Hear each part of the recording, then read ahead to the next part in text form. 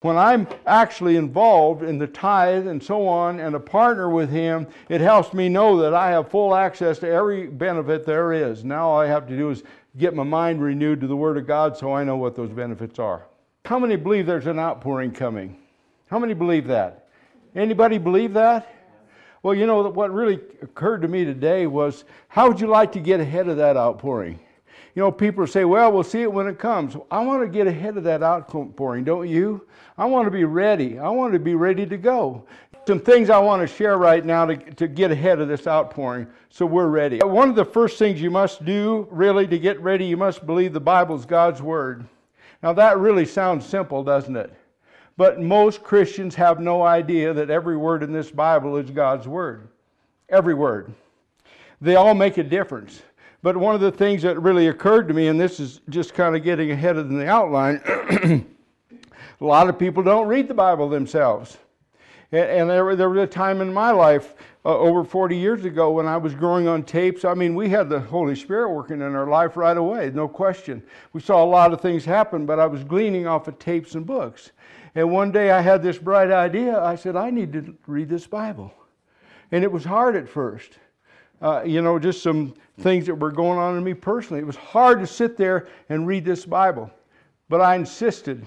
And so over 40 years ago, that was the decision I made. I want to read this Bible. I want to get my eyes on these scriptures. I like to hear them too. Faith comes by hearing, but it's another thing. The other thing then is, and ask God, and I just say this because I'm not going to spend a lot of time in this.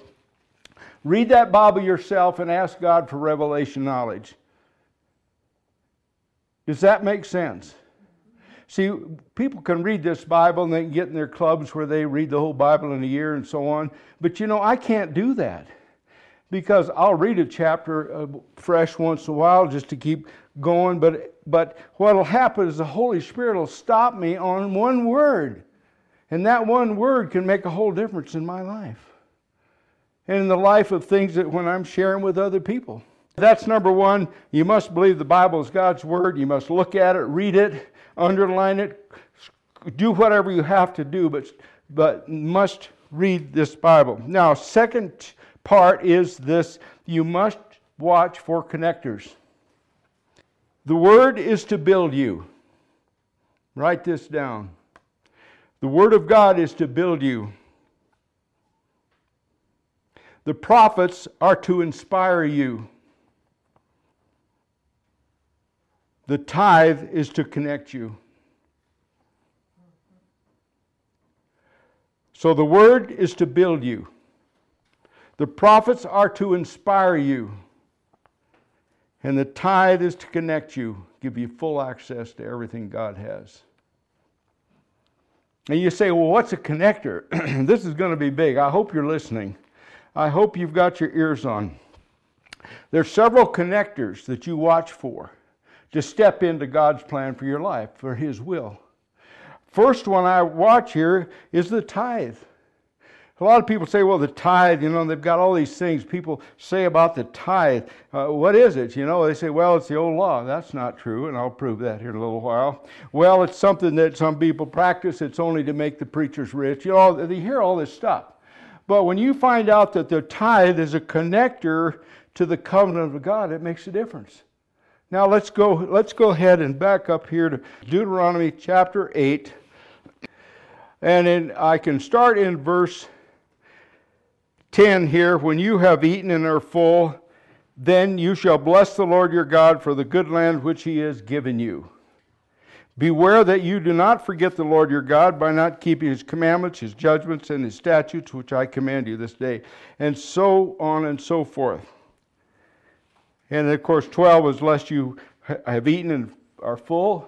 Forget about the Lord. How many people know that could happen here in America? We can be so full and so full of everything, no lack, and we can just forget that the Lord did all that for us. Okay, that's one thing. Now, let's get back in here. So in verse 14, when your heart is lifted up and you forgot the Lord your God who brought you out of the land of Egypt from the house of bondage, who led you through that great and terrible wilderness in which were fiery serpents and scorpions and thirsty land where you had no water, brought water from you out of the flocks of the flint, And verse 16, who fed you in the wilderness with manna, which your fathers did not know, that he might humble you, and that he might test you and do good in you. Now, pay attention to these next scriptures. Then you say in your heart, my power and my might of my hand have gained me this wealth. How many know about the self-made man? I've done it all myself.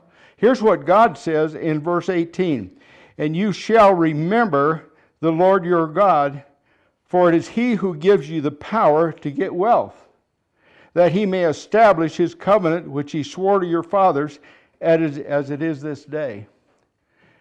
Now I want you to look at that word. Every word means something. What do you think that word remember refers to? Well, let's go to Malachi 3. Some of you are familiar with Malachi 3, some of you are not. But I'm going to tell you what that remember means. In verse 6, in Malachi 3, for I am the Lord, I do not change. Therefore you are not consumed, O sons of Jacob. Yet from the days of your fathers you have gone away from my ordinances. Everybody say ordinances. And have not kept them. Return to me, and I will return to you, says the Lord of hosts. But you say, in what way shall we return? Verse 8, will a man rob God? Yet you have robbed me. But you say, in what way have we robbed you? In tithes and offerings. These tithes and offerings is what connects you to God's plan, to his covenant. If you can get that, you're on your way to prospering in every way. Right. Wealth and riches shall be in my household. Why? I'm a tither. I'm a tither. What that does, it tells God I'm in his plan. You find somebody that doesn't believe in tithing, they're not going to be in God's plan. You can tell them you want to get in God's plan, you need to pay attention. This is his plan. And you shall remember the Lord your God, for it is he who gives you the power to get wealth. How many want the power to get wealth? I mean, wealth isn't just a little bit of money. That's lots of money and lots of everything else prospering in your life. Amen. But it's a big deal with the Lord if you're hooked into him. Now, what's a tithe? It's 1/10. Where did that start? Did it start with the law? No, it didn't start with the law. It started, in fact, let's just slip over there to Genesis. Let's see where it started. And it started over here in Genesis 14. And it was Abraham, and of course the story, you can start over there before, but it was Abraham where they were attacked by these 4 great kings.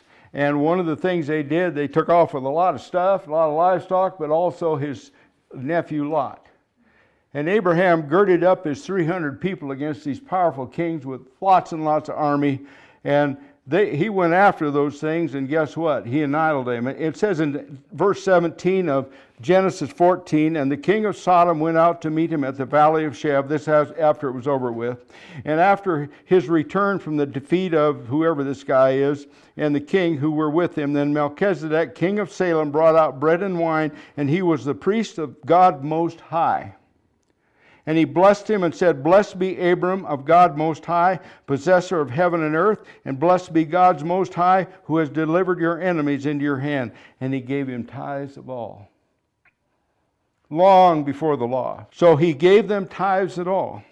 Now, just to back that up a little bit, we go ahead a little ways, and we found out here in Jacob, sometime later, we found out that his grandson, in verse 22 of 28, without reading all this down, but in verse 22 of Genesis 28, and this stone which I've set as a pillar shall be God's house, and all of that you give me, I will surely give 1/10 to you.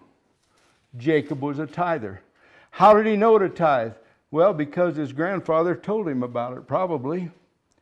Long before the law. Now, we could go into this real deep, but let's take another little scripture here. It's not little, but slip over to Ephesians.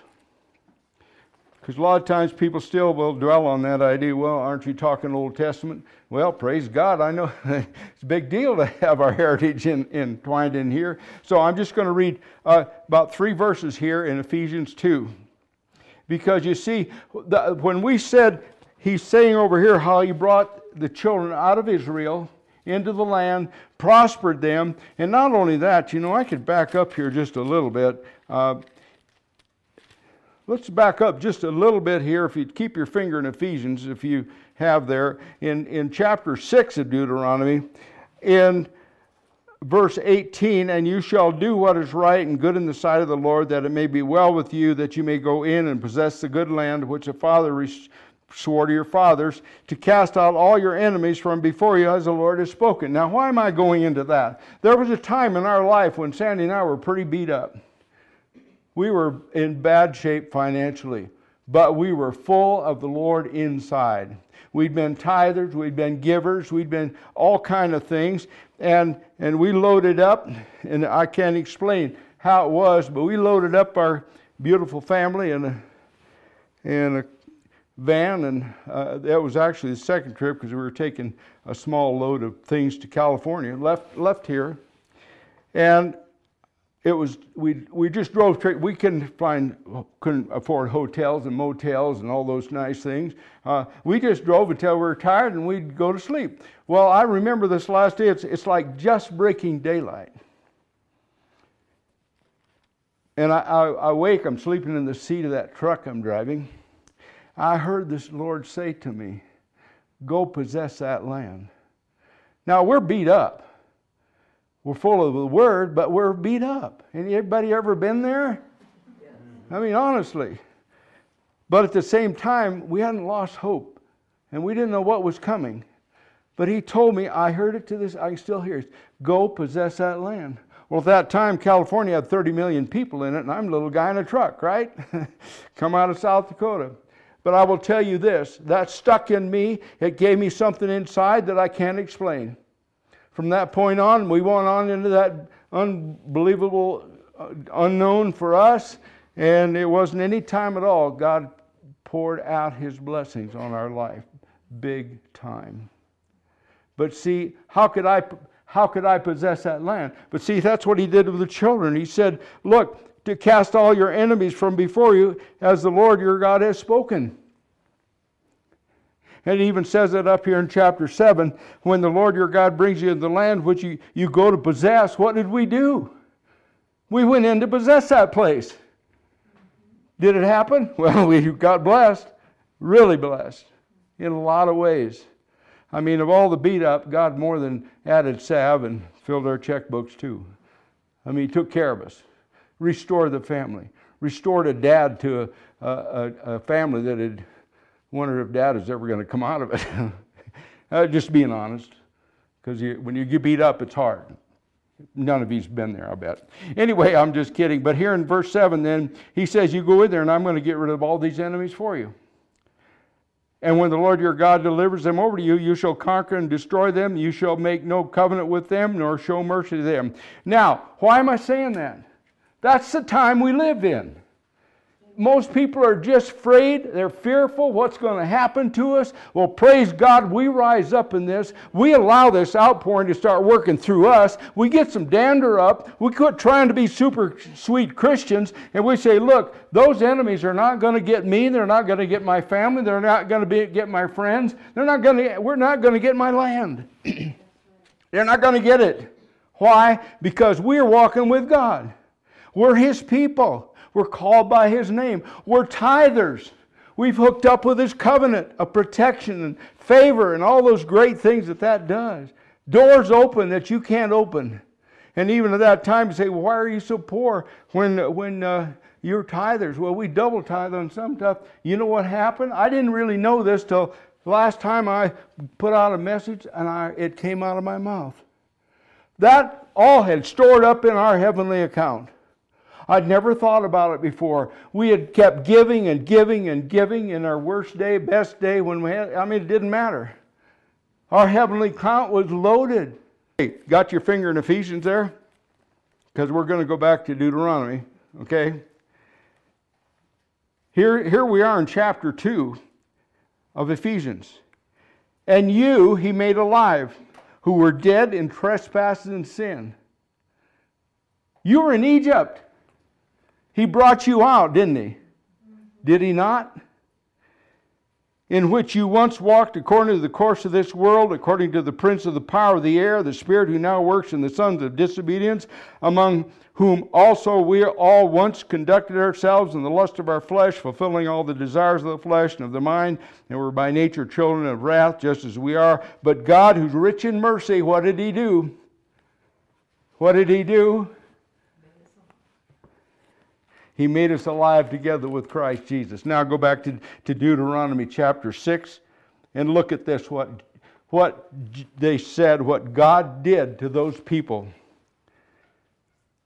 In verse 22, and the Lord showed signs and wonders before our eyes, great and severe, against Egypt, Pharaoh and all his household. And verse 23, he brought us out from there that he might bring us in and give us the land which he swore to our fathers. I'm telling you, brothers and sisters, he wants to bring us out of this darkness and all this fear and all these things, all the warmongers and all those other mongers out there and all the false prophets on all the news. We don't need to hear one word from those people. They are controlled by the spirits of darkness. And guess what? We stand up. I say this. Get a handful of believers in every area, and the devil does not have a chance. Amen. Is this making sense to anybody but me? Amen. Praise God. See, we've got to get ahead of this outpouring. We've got to get prepared now. We can't do it next week and next Tuesday and next whatever. It's now. It's now. It's now time. People say, well, it's going to happen pretty soon. It's going to happen. And we make it happen because what? You know who wants this to happen worse than you and I do? God does. He's poured out His Spirit on all flesh. It's happened. It's poured out. I mean, it's popping up everywhere. Hallelujah. Watch for the connectors. The tithe is your connector to the powerful places in God. The Word is to build you. The Word of God is to build you. The prophets are to inspire you. The tithe is to connect you. So the Word is to build you. The prophets are to inspire you. And the tithe is to connect you, give you full access to everything God has.